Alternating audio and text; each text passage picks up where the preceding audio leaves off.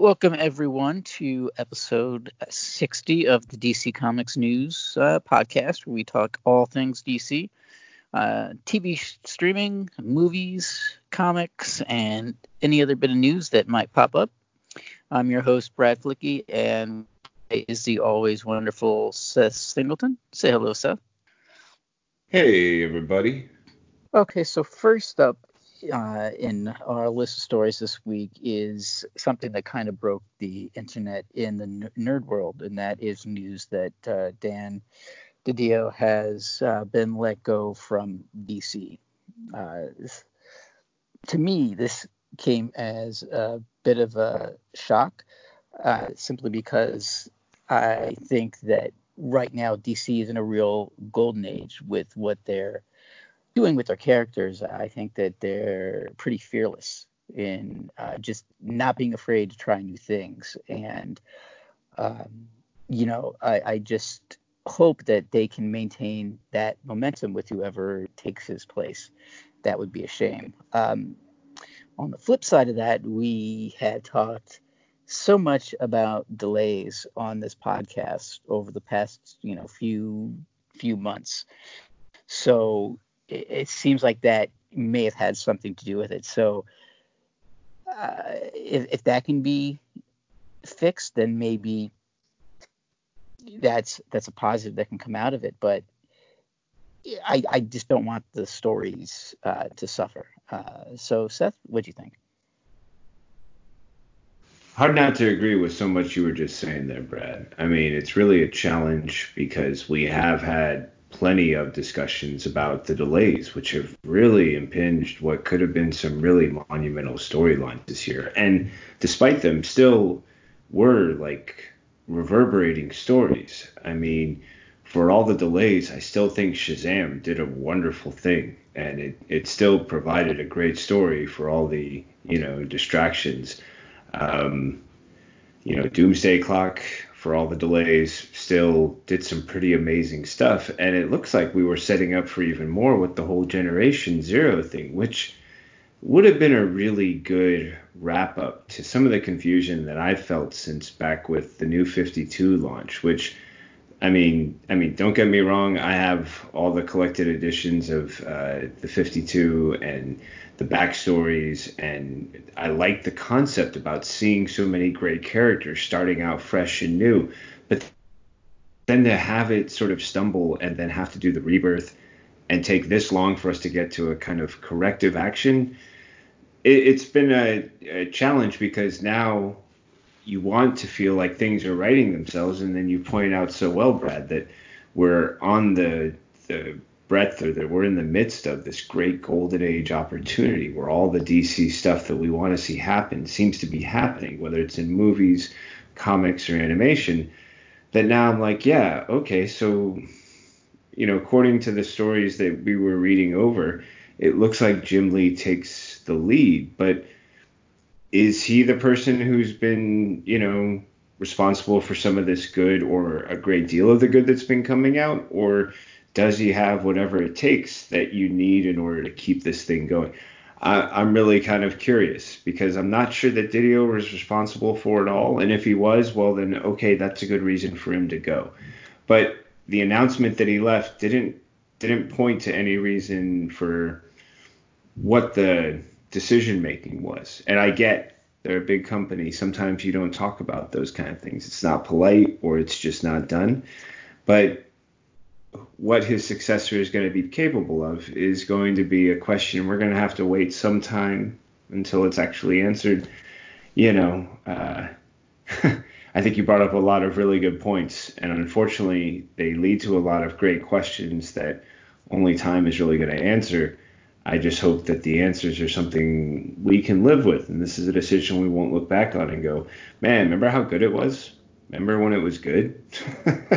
Because, I'm a California kid. I love the Golden State Warriors, and then I saw them get dismantled after a couple seasons, and you're just like, man, remember when they were a good team?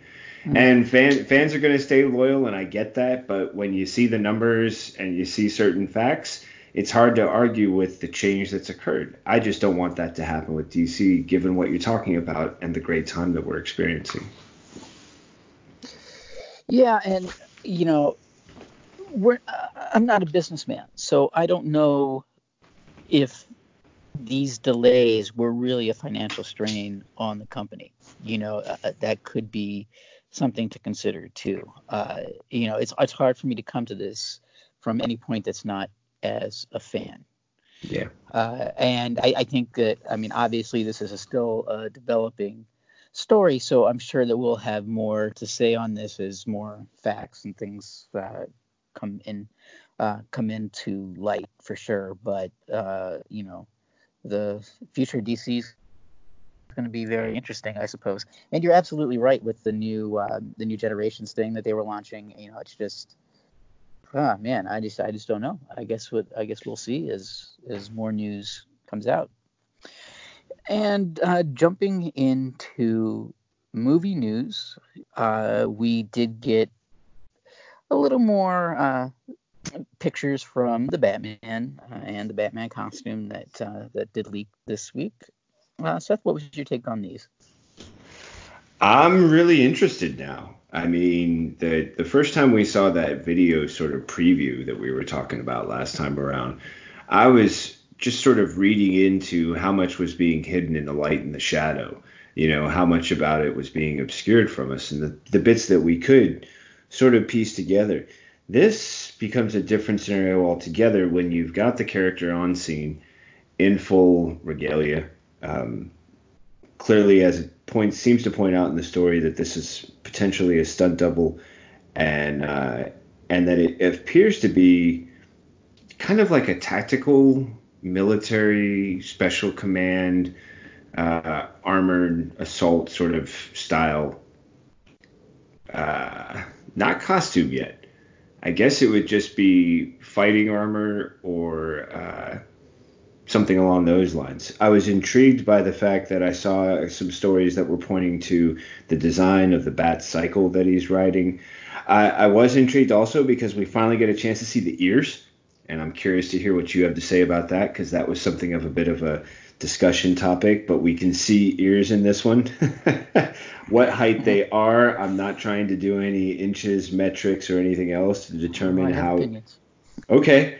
Um, I'm really overall intrigued because I like some of the things that people have been pointing at, whether it's Batman Year Zero, I'm sorry, Batman Zero Year, or the idea that there's this sort of very, again, sort of tactical feel to it that for the most part he's thinking about functionality, less about the impression of, what the sort of Batman mythos will become.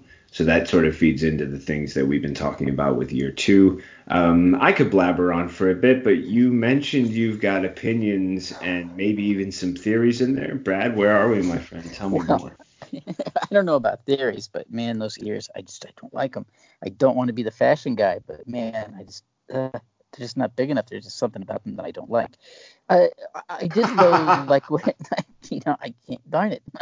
Um, I can't help though to agree and kind of like the idea of it being a tactical suit. It looks like really armored, and it does look. Um, I don't want to use the word practical, but it looks in a way maybe realistic, like it would be a realistic suit to go in to actually fight crime. It does look very armored and protective, and I do like that.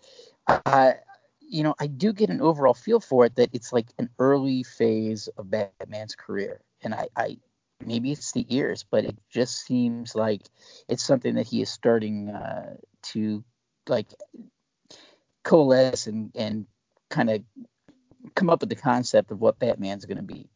And even though I don't like the ears, I do have to say that these images kind of did intrigue me even more for what the movie's going to be.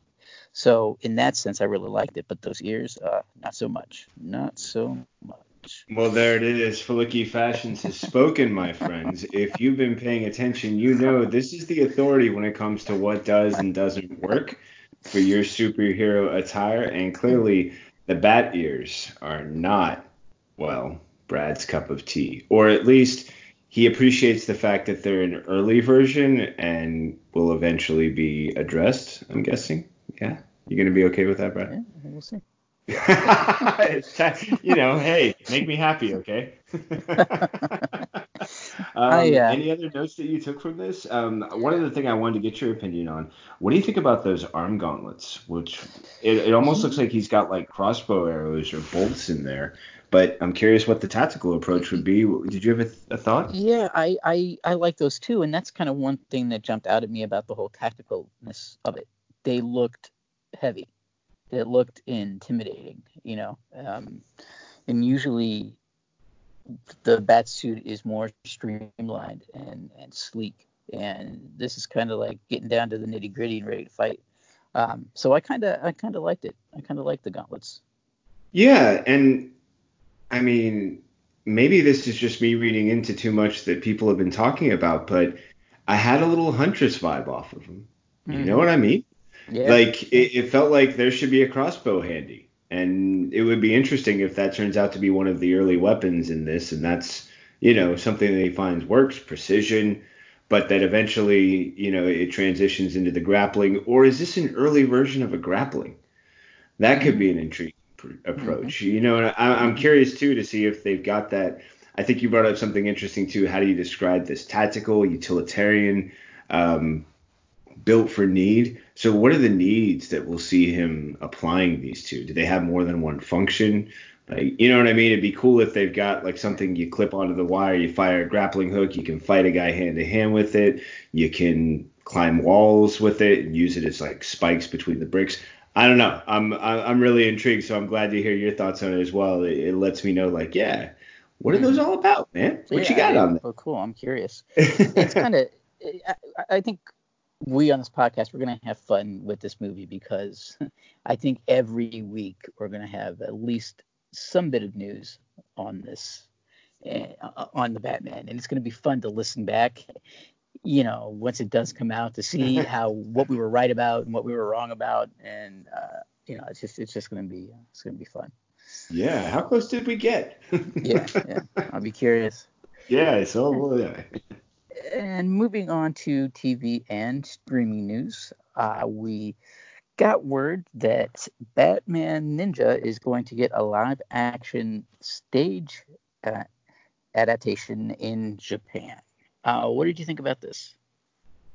I think the hardest thing about this is how does it fit into our three categories? Everybody knows we kind of start out with some movie news and then we move into, TV streaming and things like where do you put the live action anime stage adaptation of an anime feature like Batman? You know what I mean? Mm-hmm. Like I'm impressed that, hey man, well done. Because I think dropping it in TV streaming is about as close as you can get with it. It could have fallen into other just as easily, and I would have been like, meh, gotcha. You know, um, Overall, I thought this was a really fun story. I mean, Batman Ninja, I've got this friend on Facebook. If you ever end up following me, look for my friend Gogo. His name's Gogo. That's his first name. His last name, I think, is Castaneda. And he's not going to mind me giving him this shout because he will tell you he is an unabashed, well-proclaimed Batman fan. He was the one who was like really kind of bugging me, like, dude, what's this Tom King thing that's going to happen that's supposed to change Batman? I'm hearing all kinds of crazy theories. I don't know what's happening. And every once in a while, he'll drop me a message. So I'm reminded of him because when this came out, he would bug me like on a weekly basis. Have you seen Batman Ninja? This would just like pop up on my wall feed. Have you seen Batman Ninja? And this was right before DC Universe had launched. So I was going to order it and I was looking for a deal and this and that. So I finally got it. And I remember I messaged him and I'm like, I got it. And he's like, finally, I can relax now. Like I know. And I know for a lot of people this was a big deal. Like they wanted to share it with people. It did things with Batman that you went, no. And then you went, oh, but so cool. So I mean it couldn't, but so cool. And seeing that as a live action just sounds like a great time. I went to the website. I clearly cannot read much of the information on there, and I couldn't really interpret a lot of it. So now I have to turn it over to you, my friend. It's going to be showing from October 10th to December 31st. Will you be getting a ticket? Do you Oh, care if you can't understand what's happening? oh, I wish I could get a ticket. That would be reason to go to Japan alone. Um, And that is an impressive runtime, I think, from October all the way to December.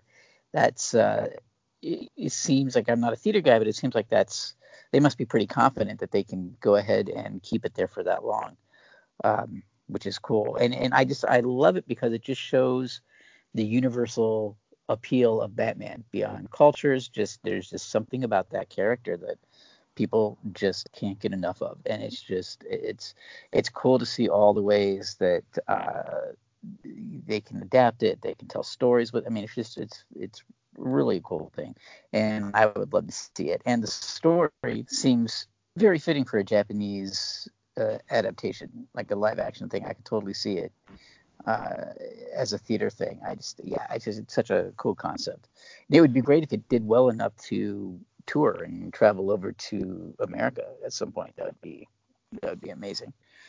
I think So it would be fingers crossed. awesome. Yeah. Yeah. I'm also intrigued because, Japan's got that interesting history with its own version of Batman, Yeah. right? The Mm-hmm. Bat Dash Man and Yep. his whole other mythos and mythology that goes with that character.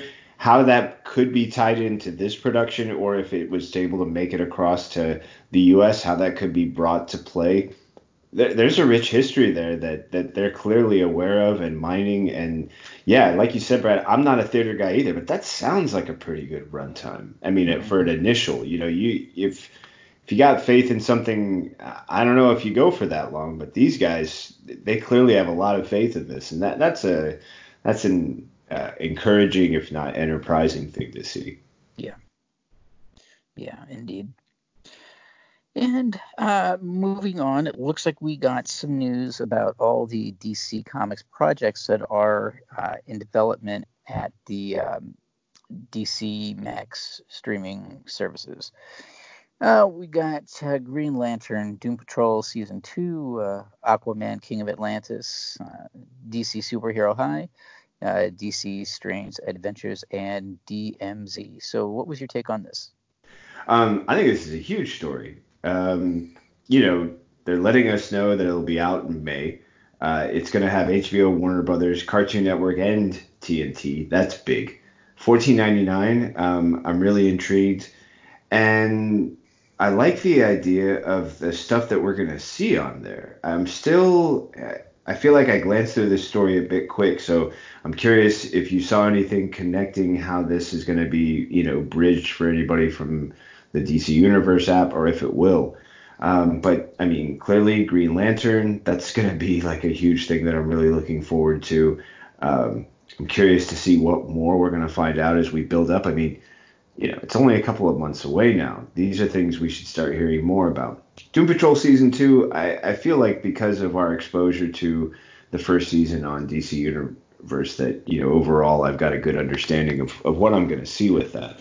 But some of these other ones, we were talking, I feel like a couple weeks back, just about the Aquaman King of Atlantis and how this is going to be a really interesting animated series, 3 parts, and how it's going to focus on sort of like that transition role from being the outsider mainlander to king and who he's going to rely on, who we'll get to meet.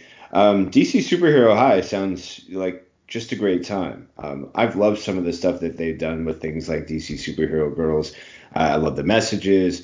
I love being able to talk with my sister and her husband about how the girls are really into it, positive messages, and then Strange Adventures, man. Like, we've already got so much hype and anticipation for the upcoming comic book. This seems like a no-brainer to tie in, and doing it in the HBO manner. We've got a lot to look forward to. We've already talked about DMZ, so I could start rambling again. But Brad, you can always just give me what you got and Yeah, save us they all. are. Yeah, they're still trying to figure out what they want to do as far as how to integrate the two services between DC Universe and the HBO Max. And that's the thing, man. That price point is pretty high, and that's the thing that makes me nervous. Considering the fact that things like Apple TV and Disney Plus and DC Universe itself are all under $10, so they're gonna have to really make it worth it. I'll admit though that these shows are something that does make it worth it to me. So I probably will end up getting it. But it's just, man, that's all things considered, that's pretty expensive, because I think that you're gonna be hard pressed to find anybody out there right now who just has one streaming service. I think that there's enough appeal that everybody at least has one, or at least two that they use, whether it's Hulu and Netflix, or what it is. So that field is becoming more and more crowded. But moving on to the shows, one thing that jumped out at me is the Superhero High, because it says it's a half-hour comedy series, but it doesn't say anything about it being animated. So are they going to try to? Is it going to be like a live action sitcom? Is it going to try to be like a Buffy and something like that? Because that would be interesting. So I'm curious to know a little bit more about that. The Aquaman thing I'm excited for, because I think it's going to be a good lead up to the movie, and it'll give some good hints about what to expect there in the movie. So I think that'll be a fun series. Doom Patrol season 2 seems like it's an obvious fit for the service, because I think that as good as Titans and the other shows on DC Universe are, that it was Doom Patrol that got people talking the most. So that seems to make sense that they would want to have that reach as many people as possible. And I've always been a big fan of DMZ, so I'm really excited about that.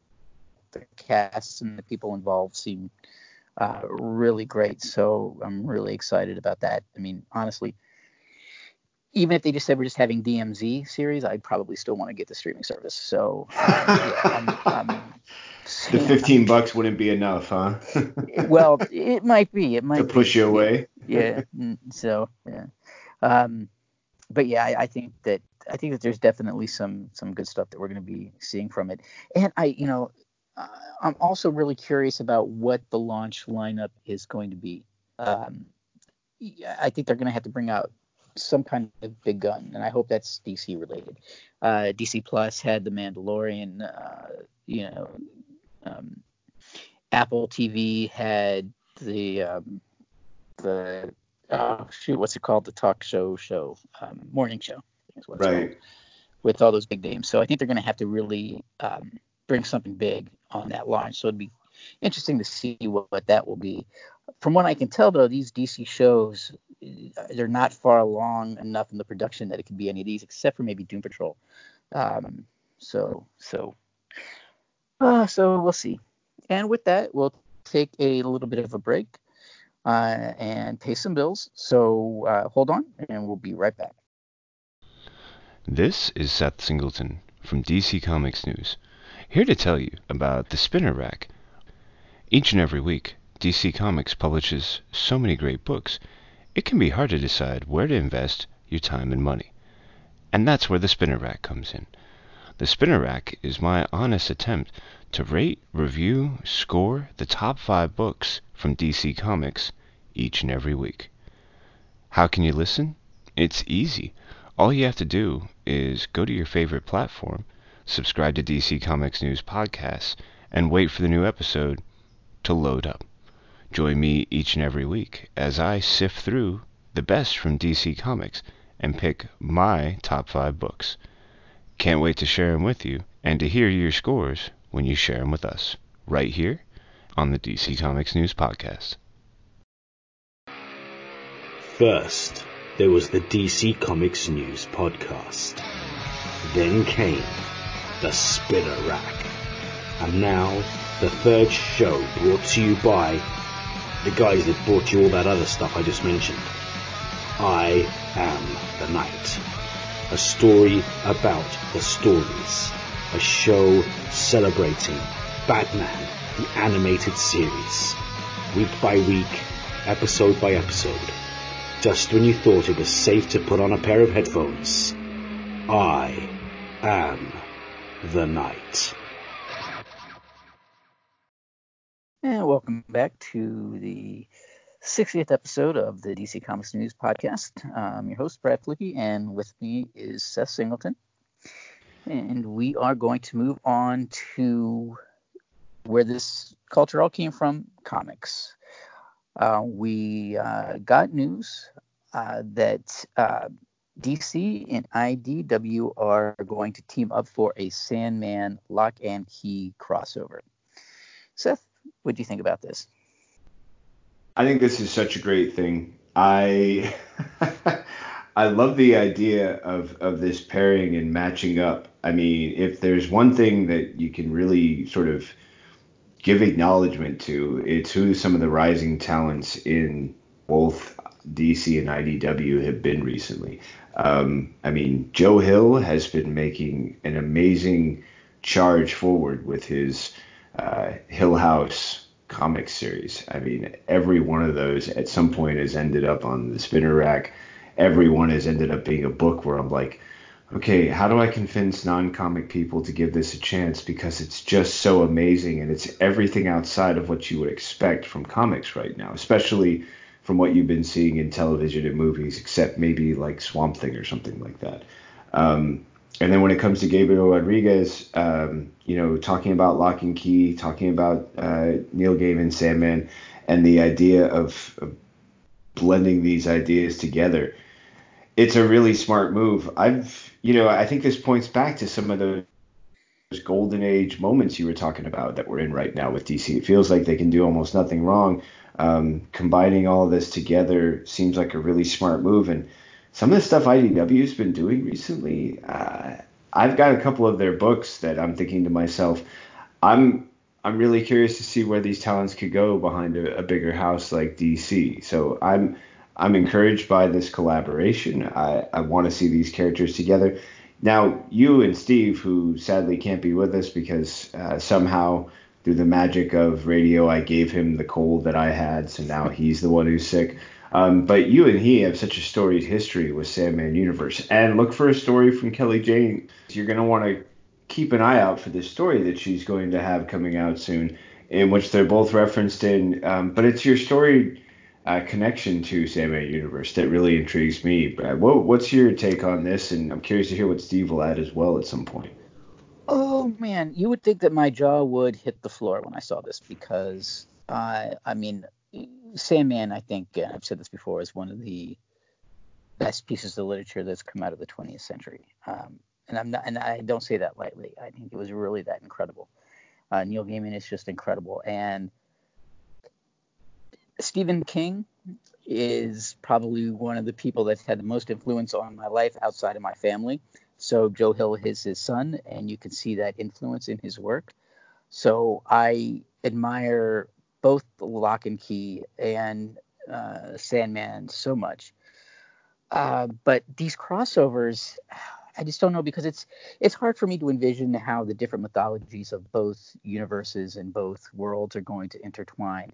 I'm sure it can be great, and I'll definitely read it. But it's just these crossovers don't get me so excited, and they never have. But man, that's interesting. I'm curious about that. Did you get a chance to read like any of the other like Black Hammer, Justice League, or? Yes, see, the Black Hammer in Justice League I really liked.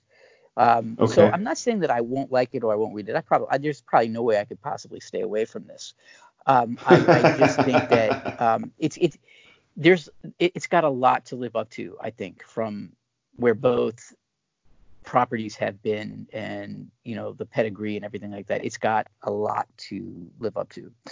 But you were talking about the creative teams, and I think that if anybody can do it, it can be them. So I'm definitely intrigued. I'm just not over the moon as you might think that I would be. Okay. But yeah, definitely for sure it's something that I'm going to look forward to. And I do agree with you too that it makes sense. Like it's a good idea.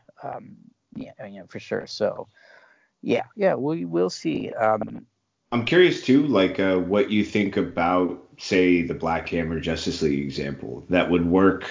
What the strengths are of something like that we can hope for in something, or that they could take with them into something like this Sandman Universe project we're talking about. Well, and I'm going to go back to creative teams, because I think one thing that I liked about it is I'm a very big fan of Jeff Lemire. Yeah. And that's it in a nutshell. He's just so good that I'd read his grocery list if he printed it. He's the reason I was reading Inferior 5 recently. I love the concept, but With the creative teams like, Jeff Lemire and, now we're talking about Joe Chill, the thing you start wondering is, well, what can't they do? Like, can't they just be amazing all the way through? Yeah, for sure. Yeah. Uh, the creative teams behind these books do make it hard to screw up, but it's just going to have to really stand out from the pack, I think, um, to really impress me, considering where it came from. So yeah, I mean, it's definitely something I'm going to keep my eyes on for sure. They can do it, but the work's in it for them, right? Yeah, basically, that's a good way to sum it up. And Dynamite, moving on, Dynamite is paying homage to Jim Lee with some variant covers from their comics. So what was your take on this?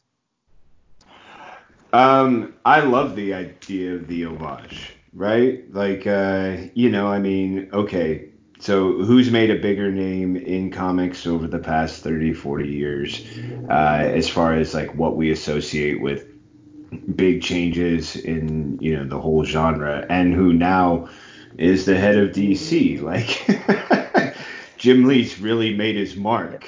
So Yeah. I'm impressed with this idea that Dynamite's like, hey, you know what, man? Propers. And in fact, we're just going to go ahead and jump right in and say these covers are completely set to, point out all of the great things that you've done, all of the great ways that we want to celebrate some of your work.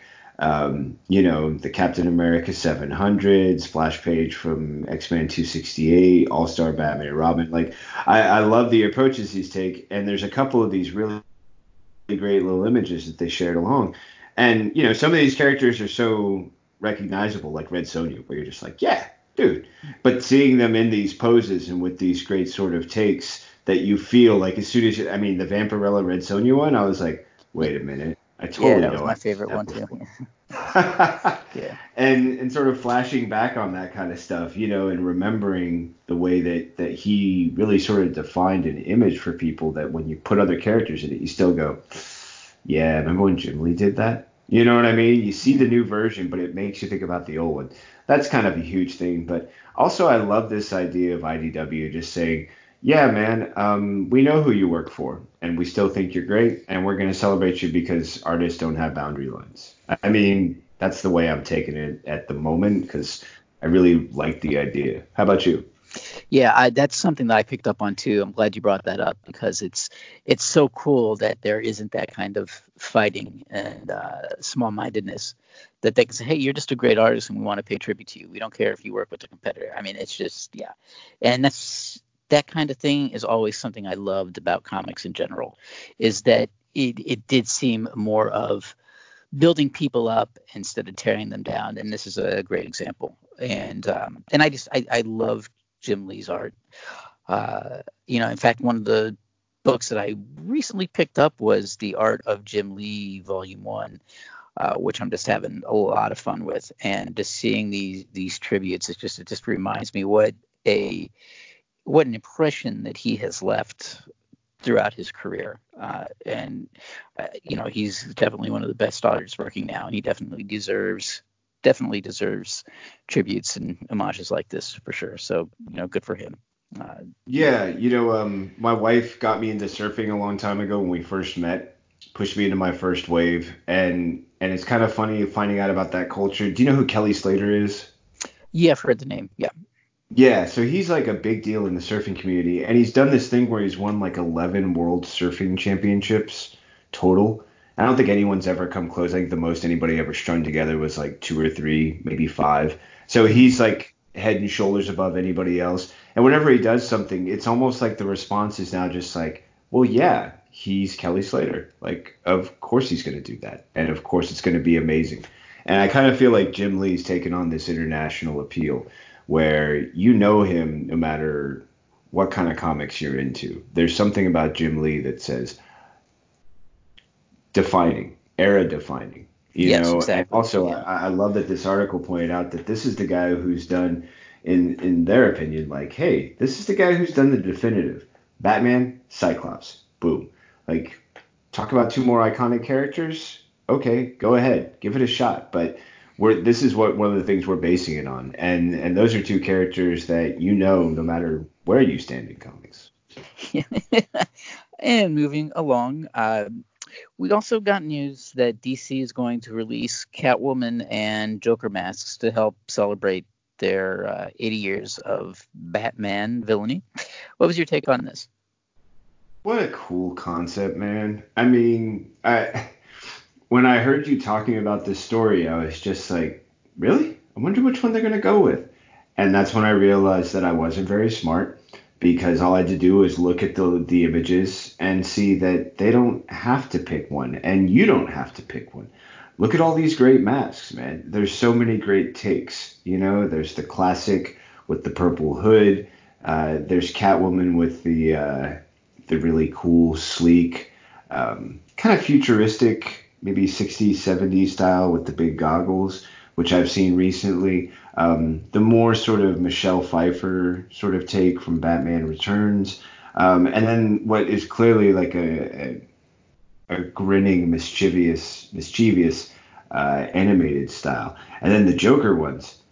Oh, man, from the clown.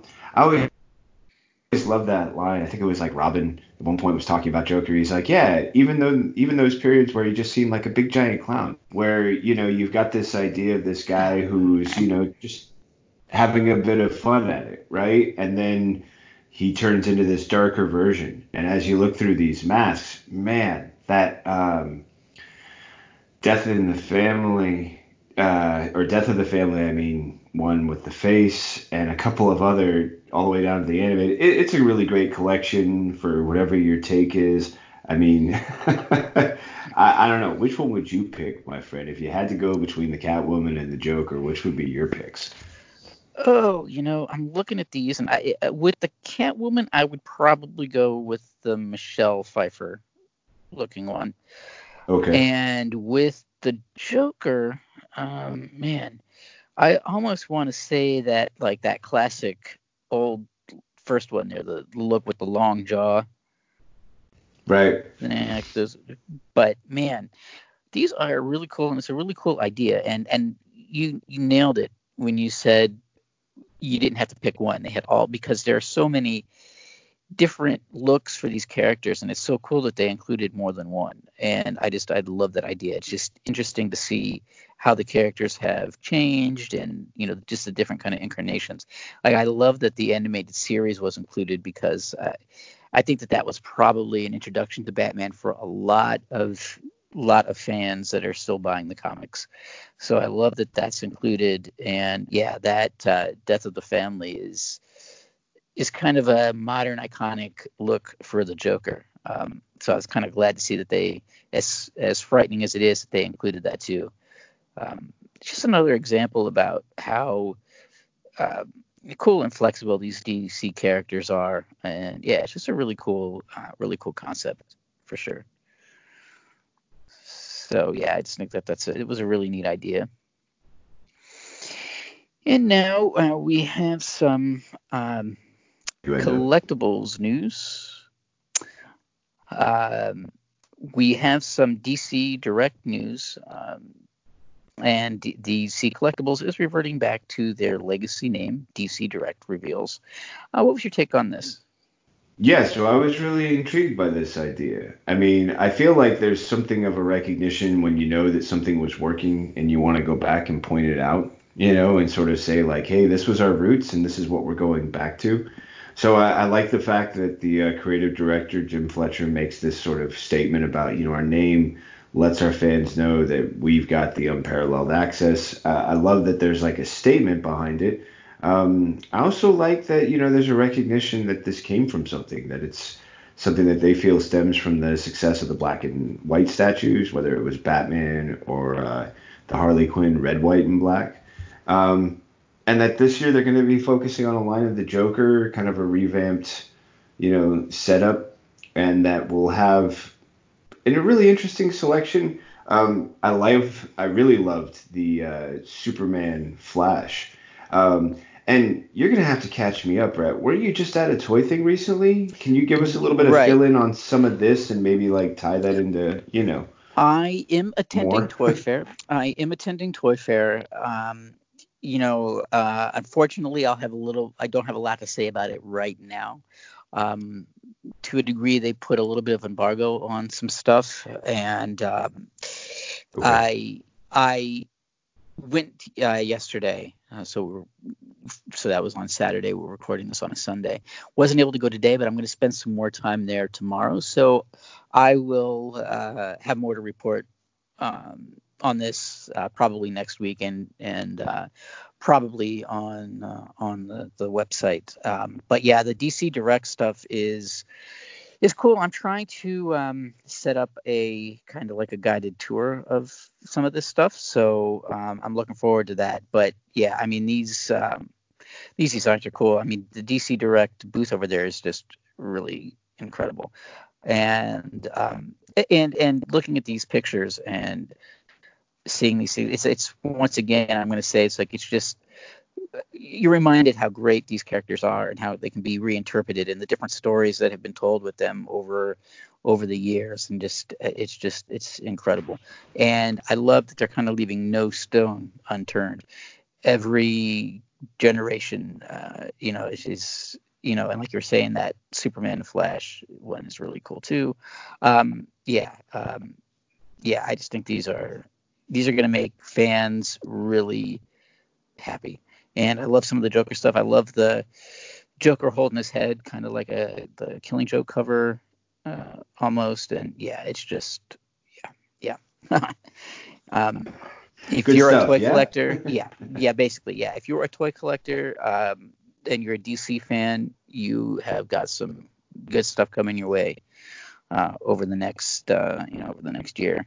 Now, without breaking the embargo, have you seen some of these ones that are in here while you were there? Can you Not so confirm? Okay. much. This is my second year going, and last year it was kind of similar setup. Some of the same statues and things were used, so Mm. not as much as I would have liked.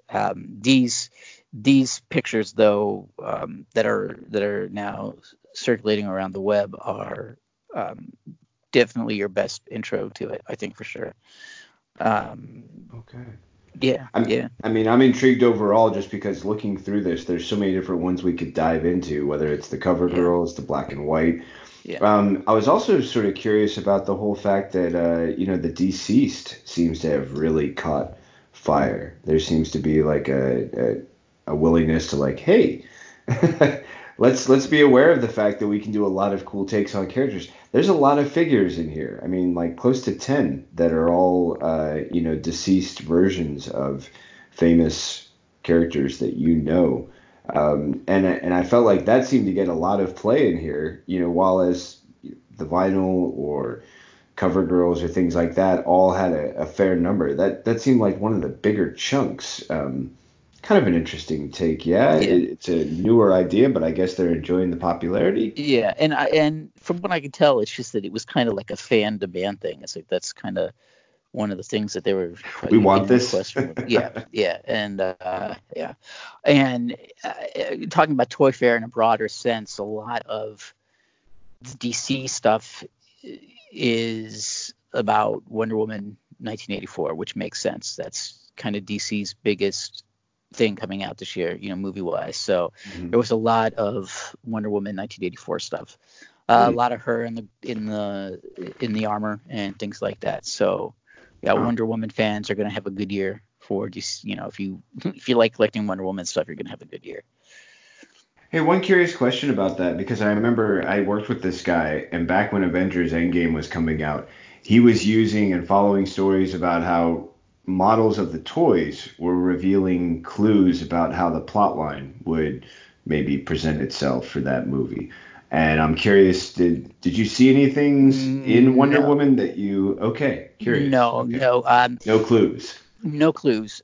Overall, that's the funny thing about toy fairs. I find it kind of secretive in a way, because they don't necessarily like certain things getting out, and a lot of the booths are kind of behind walls that you have to kind of Uh, set up to walk through, things like that. DC Direct was not.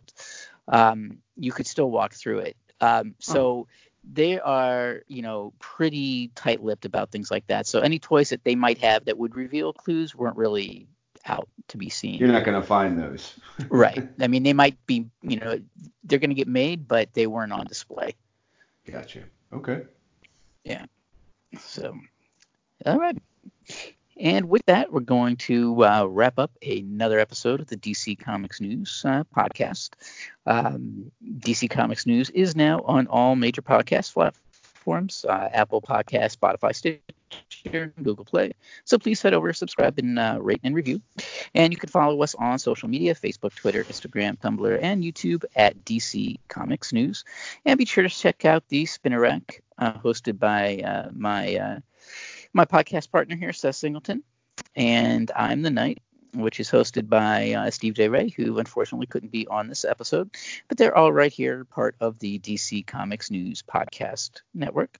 And before we go, Seth, why don't you tell people where they can find you? Well, if you're looking for me on things like Twitter, the name One More Singleton is how you'll find me there. If you're looking for things that I write about related to comics, I recommend going to DC Comics News, where you can find my reviews featured there. Every once in a while, maybe a different form of writing. But when it comes to anything else, just type my name, Seth Singleton, and the word story or storyteller, and then pick a platform that comes up that identifies with you and send me a message. That's going to be the best way. And also, I'm not going away without saying, guys need to be aware. Brad Felicki's Fashions, the podcast. It's coming. It's happening soon. I'm not going to stop promoting it. In the meantime, there is a visible public presence of Brad that's available. Brad, where can the people find you, my friend? You can find me writing news and reviews at DC Comics News. You can follow me at FlickyB1 on Twitter. And that's where I'm at. So with that wraps up another news-packed episode of the podcast. And we'd like to remind you to read more comics. Boom.